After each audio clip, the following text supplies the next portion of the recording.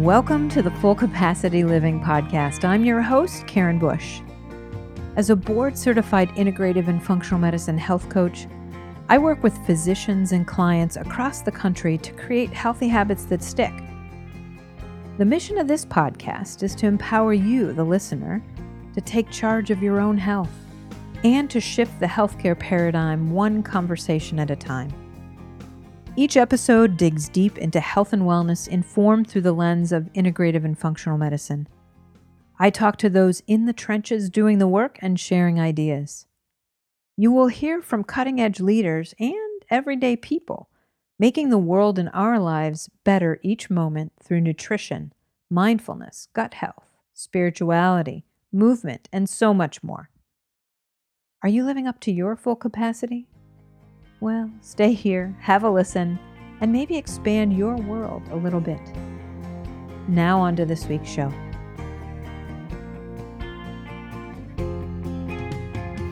Today is a solo cast, and we are talking sober curious. Have you ever been curious about it? It's a great term, isn't it? So Ruby Warrington back in 2018 is credited with this term, sober curious, and she's written a book that I think if you're interested, you should check out. She's also got a podcast called Sober Curious. But here's the subtitle of the book: The Blissful Sleep, Greater Focus, Limitless Presence, and Deep Connection awaiting us all on the other side of alcohol. Well, if that doesn't get you curious, I don't know what would. Because all of these things, blissful sleep, greater focus, presence, connection, who doesn't want those things, right? And for us to realize that maybe alcohol, even in small amounts, is interfering with this, it's something to consider. So just to be clear, the Sober Curious movement is it's not really like AA. It's not for someone who has a serious addiction to alcohol. It's for those people who are social drinkers, and maybe that's upticked a little bit more than it should, especially with what's going on in 2020 and 2021. But this is really a movement for people to explore what being a little sober curious or sober sometimes might bring to you. So check out our podcast. It's really some great information, but I think the benefits can be life-changing. So stick with me here and let's talk a little bit about some of the surprising facts around alcohol. And, in researching this topic, it really was surprising to me to find out that the Center for Disease Control defines heavy drinking as 15 drinks for men a week and 8 drinks for women a week. I certainly know that there are lots of people out there that wouldn't consider themselves heavy drinkers, that drink, particularly women, maybe 8 drinks a week. That's a little more than 1 drink a day. And I think maybe it's really around the consistency of it, doing it every single day. Certainly if you don't do it every day and then you spend, Saturday having 8 drinks, that might do it for you. But on average during 2020, this is some more information that I think is very interesting. Americans consumed 17 alcoholic drinks a week. Now, that's an average. Certainly not everybody did that. But when you think about what the Center for Disease Control considers, even for men, 15 drinks a week, if we increase that to 17, what happens with that, right? And it's easy to find yourself slipping into this. I've definitely heard stories from people who share with me at all different stages of life too. So it isn't just really young. It isn't just, middle age. It's often sometimes people who are in retirement and realize, gosh, I got no commitments and I have some free time here.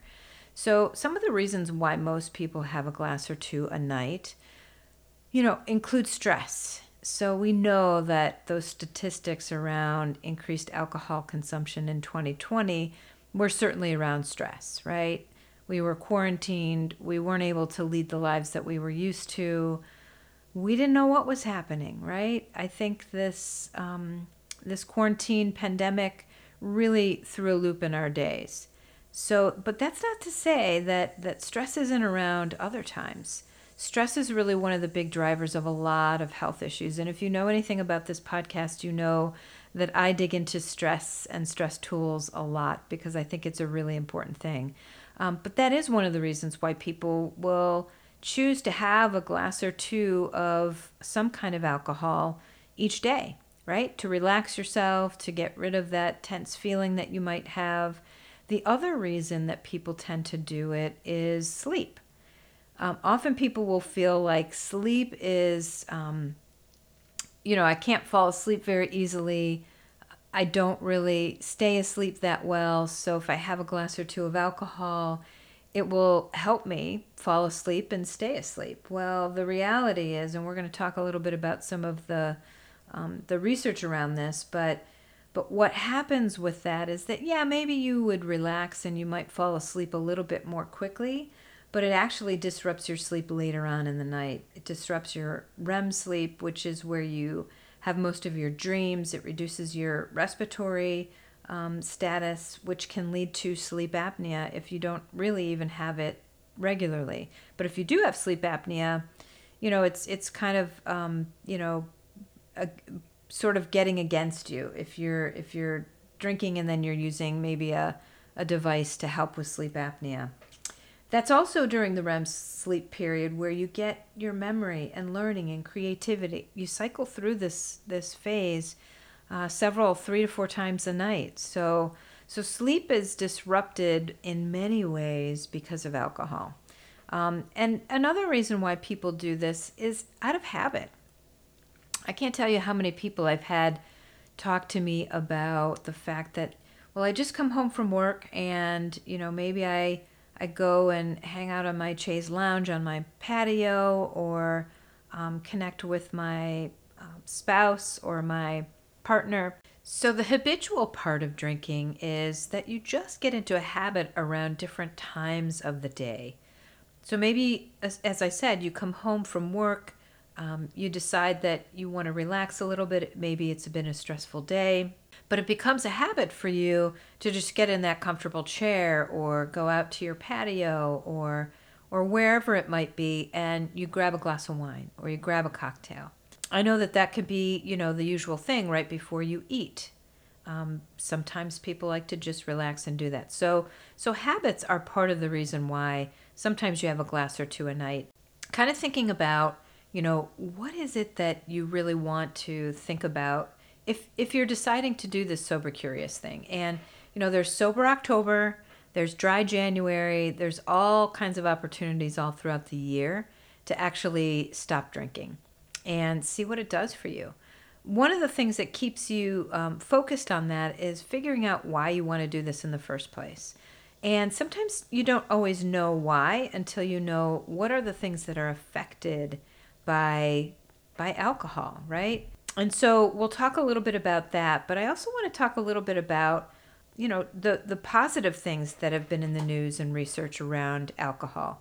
So there's a Harvard study quite a few years ago that I know a lot of people like to refer to, stating that drinking red wine daily is good for your heart.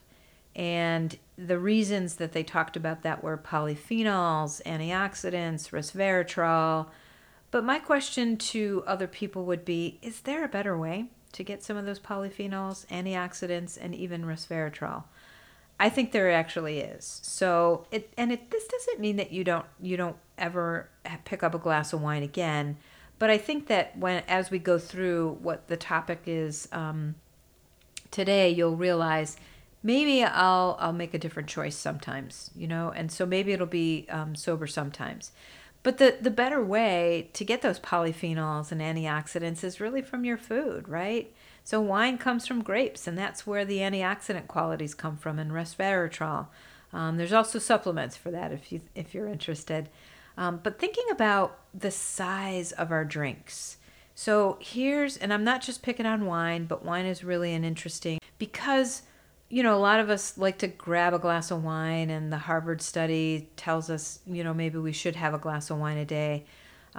But when we measure drinks, 12 ounces of beer is actually one drink, right? It's a little bit easier to measure. Mostly it comes, prepackaged in a can or a bottle. But wine, it's actually only 5 ounces. And if you measure that out, I bet most of us are having a little bit more than 5 ounces and calling that a drink. I know I have. When you measure out 5 ounces and you have large wine glasses, it doesn't seem like that much in there, right? I think liquor is 1.5 ounces, and that's pretty standard for a shot glass. But other information, which is really interesting, from the 1700s, we had wine glasses that only held 50 milliliters. Now our wine glasses actually hold almost 240 milliliters. So certainly we're not filling it to the brim, but that's one of the reasons why maybe we have a little bit more than we realize on a regular basis. So there are some surprising statistics around wine too, that alcohol is inflammatory and it contains toxins and it produces toxins as byproducts. That's kind of what wakes us up at 3 a.m. after we've had a couple of drinks, and even 1 or 2 drinks can do that. Because at 2 or 3 a.m., that's sort of when your liver is processing some of the metabolites from the alcohol. So it isn't always just the alcohol, it's what our body does with the alcohol and the metabolites that it produces. There are also toxins, and I'm picking on wine a little bit, but wine is one of those things that they actually use a lot of additives for. But there's also naturally occurring toxins that can be from the soil. Arsenic, cadmium, lead. I'm sure all of you, if you're interested in this topic, may have read the article a few years ago where there were a couple of specific brands of wine that they said contained more toxins than we ever realized before. And so I think that can be an interesting and important thing to think about. And really, it's not just the toxins that you find in the wine, it's our total toxin burden. When we think about toxins, you have to consider all of the things that we're exposed to on a daily basis, whether that's pesticides, whether that's glyphosate. So it isn't just 1 or 2 things. And when you consider alcohol, you might want to consider that total toxin burden when you make your choice, right? So it's all about choice. So it's about the knowledge, it's about the choice, it's about exploring these options. And I think, if you decide to do any of the Sober Curious movements for about 30 days, you could literally go on Facebook and find so many different groups doing this. But I do think that it can be helpful to have this knowledge behind you, and then you decide, you make the choice yourself, right? So here's a study from the University of Sussex in England that showed that people who participated in Dry January actually reported improvements in their health and their relationship with alcohol. Specifically, 71% had better sleep, 67% had more energy, 58% lost weight, 57% had better concentration, and 54% reported having better skin. Now, who doesn't want that? Especially the women in our crowd, right? I noticed that, and it's because alcohol is actually it dehydrates you. So that's part of the reason why your skin looks a little bit better if you kind of stay away from it a little bit more. There are a lot of reasons why people are choosing to be sober curious and sober sometimes, more than they did before. That study, actually, the other piece of it that they found was that people overall reduced the amount of intake of alcohol over the next year once they did the Sober Curious movement for 30 days. So it can really help you kind of reset that, or recalibrate where you are with alcohol and how much you think you need and want and what you really would benefit from. So here are some of the benefits, right? We talked a little bit about sleep. Deeper, more restorative sleep. And you might find that you have a little more energy during the day, right? Better detox of liver during sleep. So if your liver has to focus on the alcohol that you've put into it, it's not detoxing all of the other things that it needs to detox. Our bodies are detoxing on a daily basis. We detox through our liver, We detox through sweat, urine, bowel movements. That's my topic again. I know people don't like to talk about that, but when you think about your body, it does detox on a daily basis in a normal way, right? We don't have to do super detox cleanses, but you think about what your liver is doing. If you put the added burden of alcohol in there, the detox from the liver actually becomes more challenging. And so it doesn't work as efficiently. Healthy weight, that's something that people are always interested in, right? So, how can you lose a little bit of weight with alcohol? Well, plain old calories for number one. But the other part of it is it's connected to the sleep thing. So, if you're not really sleeping well enough and you haven't gotten deep restorative sleep, you have more of this hunger hormone called ghrelin produced. And when there's more ghrelin, it tips you into feeling like you want more carbohydrates.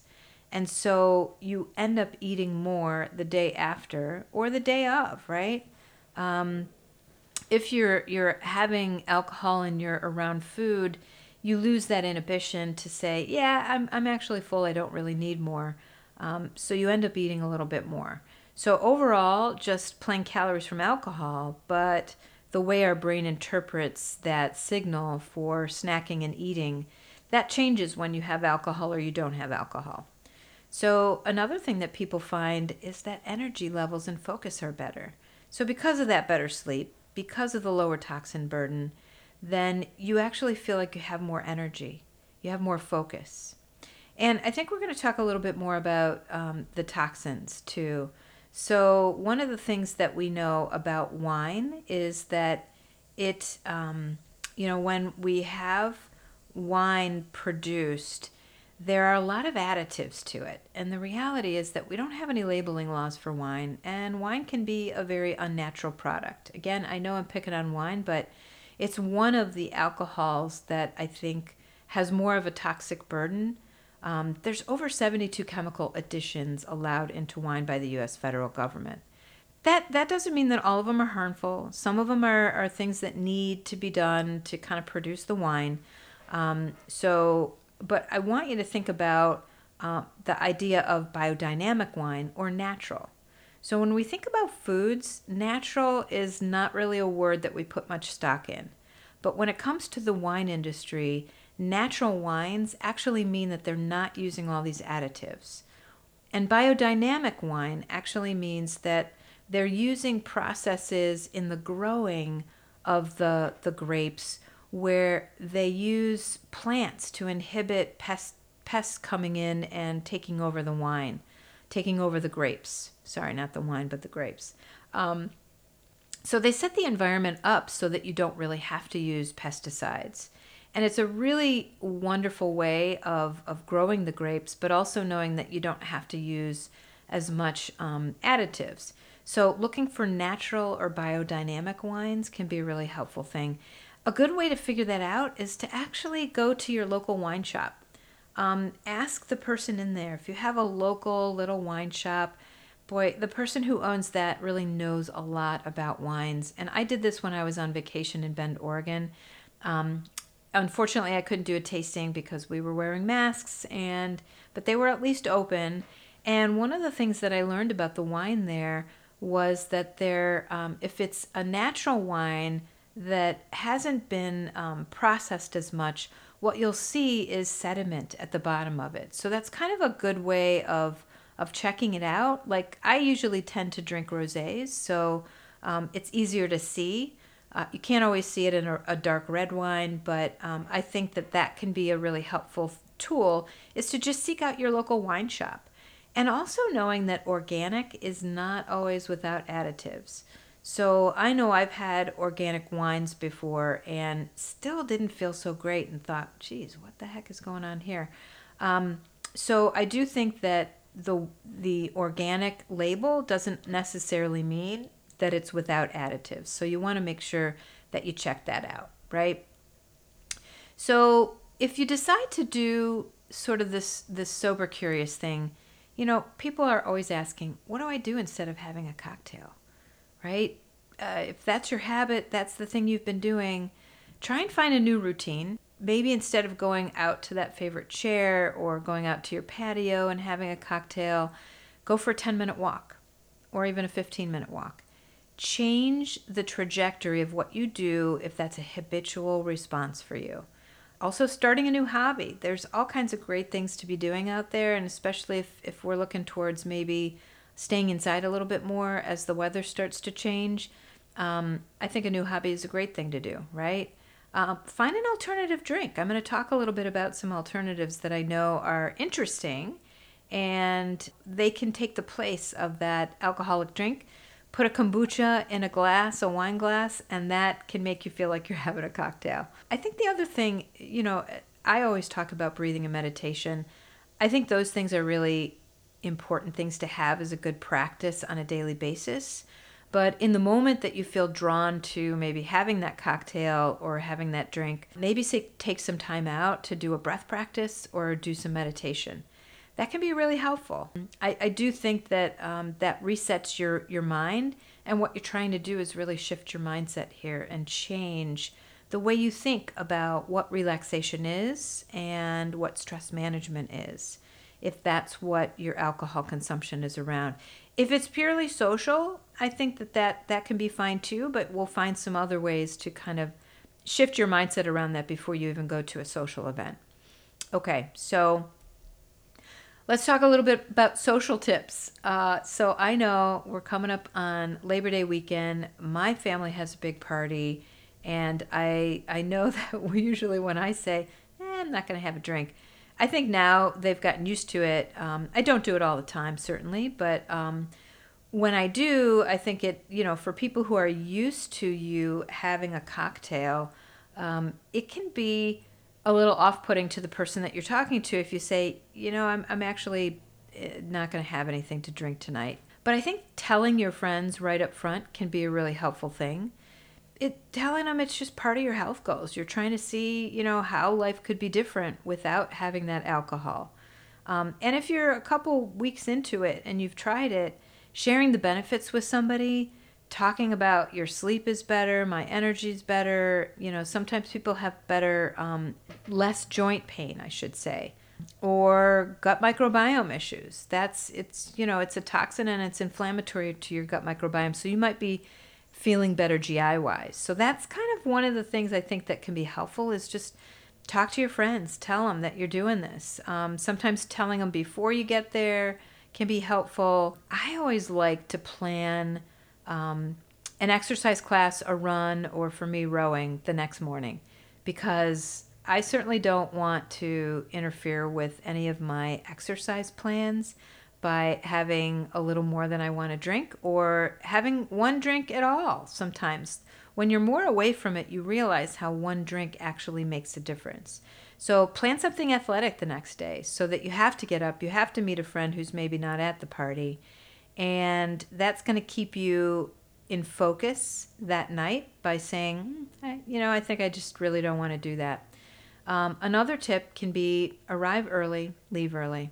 So get there before everybody else starts drinking. Connect with the people you want to connect with.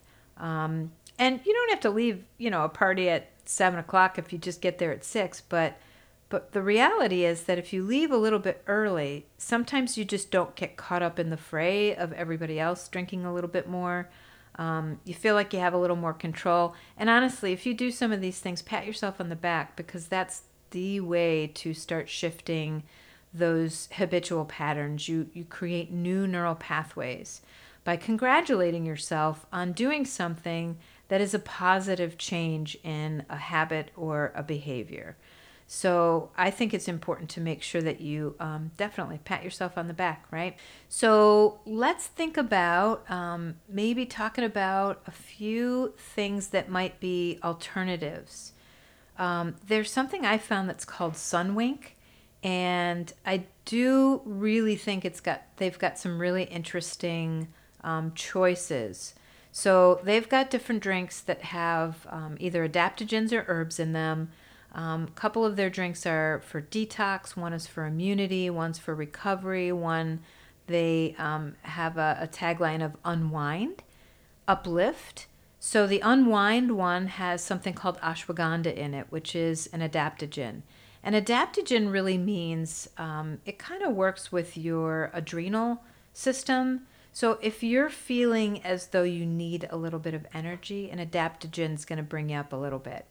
If you're feeling like you're hyped up and you want to just relax, maybe you've got too much cortisol running through your veins because you were stressed out, ashwagandha or any of the adaptogens can be helpful to bringing that level of cortisol down. And so I've tried this, and I actually think the Sunwink is really tasty, and it definitely made me relaxed. So whatever you're interested in, these, and they don't have a ton of sugar. They've got, maybe 6 to 8 grams of sugar. So I think that's the other thing to look at. If you're looking at non-alcoholic alternatives, you want to make sure that it doesn't have a lot of alcohol. So Sunwink is one of the good ones. Hum Zero, which is a kombucha that has actually 0 sugar in it. Not sure how they do that. I got to figure that out. But because usually kombucha is made by the bacteria eating sugar to create the good bacteria for you. But Hum Zero is actually a kombucha that has no sugar in it, and it's pretty tasty. So again, I think a good trick is, bring something with you to the party. Put it in a wine glass. Then you don't have to answer any questions, right? You can tell people, here's my drink, right? Bringing your own can always be a good shift. There's also something called ginger beer, which is not really beer. There's one that's called, I think it's Zevia, and it's sweetened with stevia, and it's not alcoholic, but it's got some ginger in it, which can also be anti-inflammatory. If you look into the world of non-alcoholic alternatives, you're actually going to find a lot out there. There is one that I've been trialing called Kin Euphorics, and they've got a couple of different versions, and it's actually the one that I have is to just kind of relax at night. And funny enough, I put it in my magnesium. I take it with my magnesium. And it does relax you. It's got a little bit of melatonin in it. Well, no, this one actually doesn't have melatonin in it.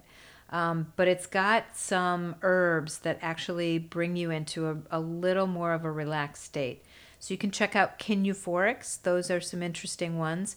There's plenty of non-alcoholic wines out there if you're interested in that as well. So, but the other thing is that this is going to, if you decide to do this for any length of time, it will reset your baseline for how much alcohol you want. And you find yourself actually drinking less when you abstain for a little while. And so the question always becomes, is there such a thing as a healthier alcoholic beverage? And I would say yes. As we talked about with wine, you're going to look for natural or biodynamic wines. But there's also a company out there called Dry Farm Wines, and I'm going to put links to all of these things in the show notes. So never fear, you can look at the show notes and find all of this information. Dry Farm Wines it's really an aggregate for different wineries around the world.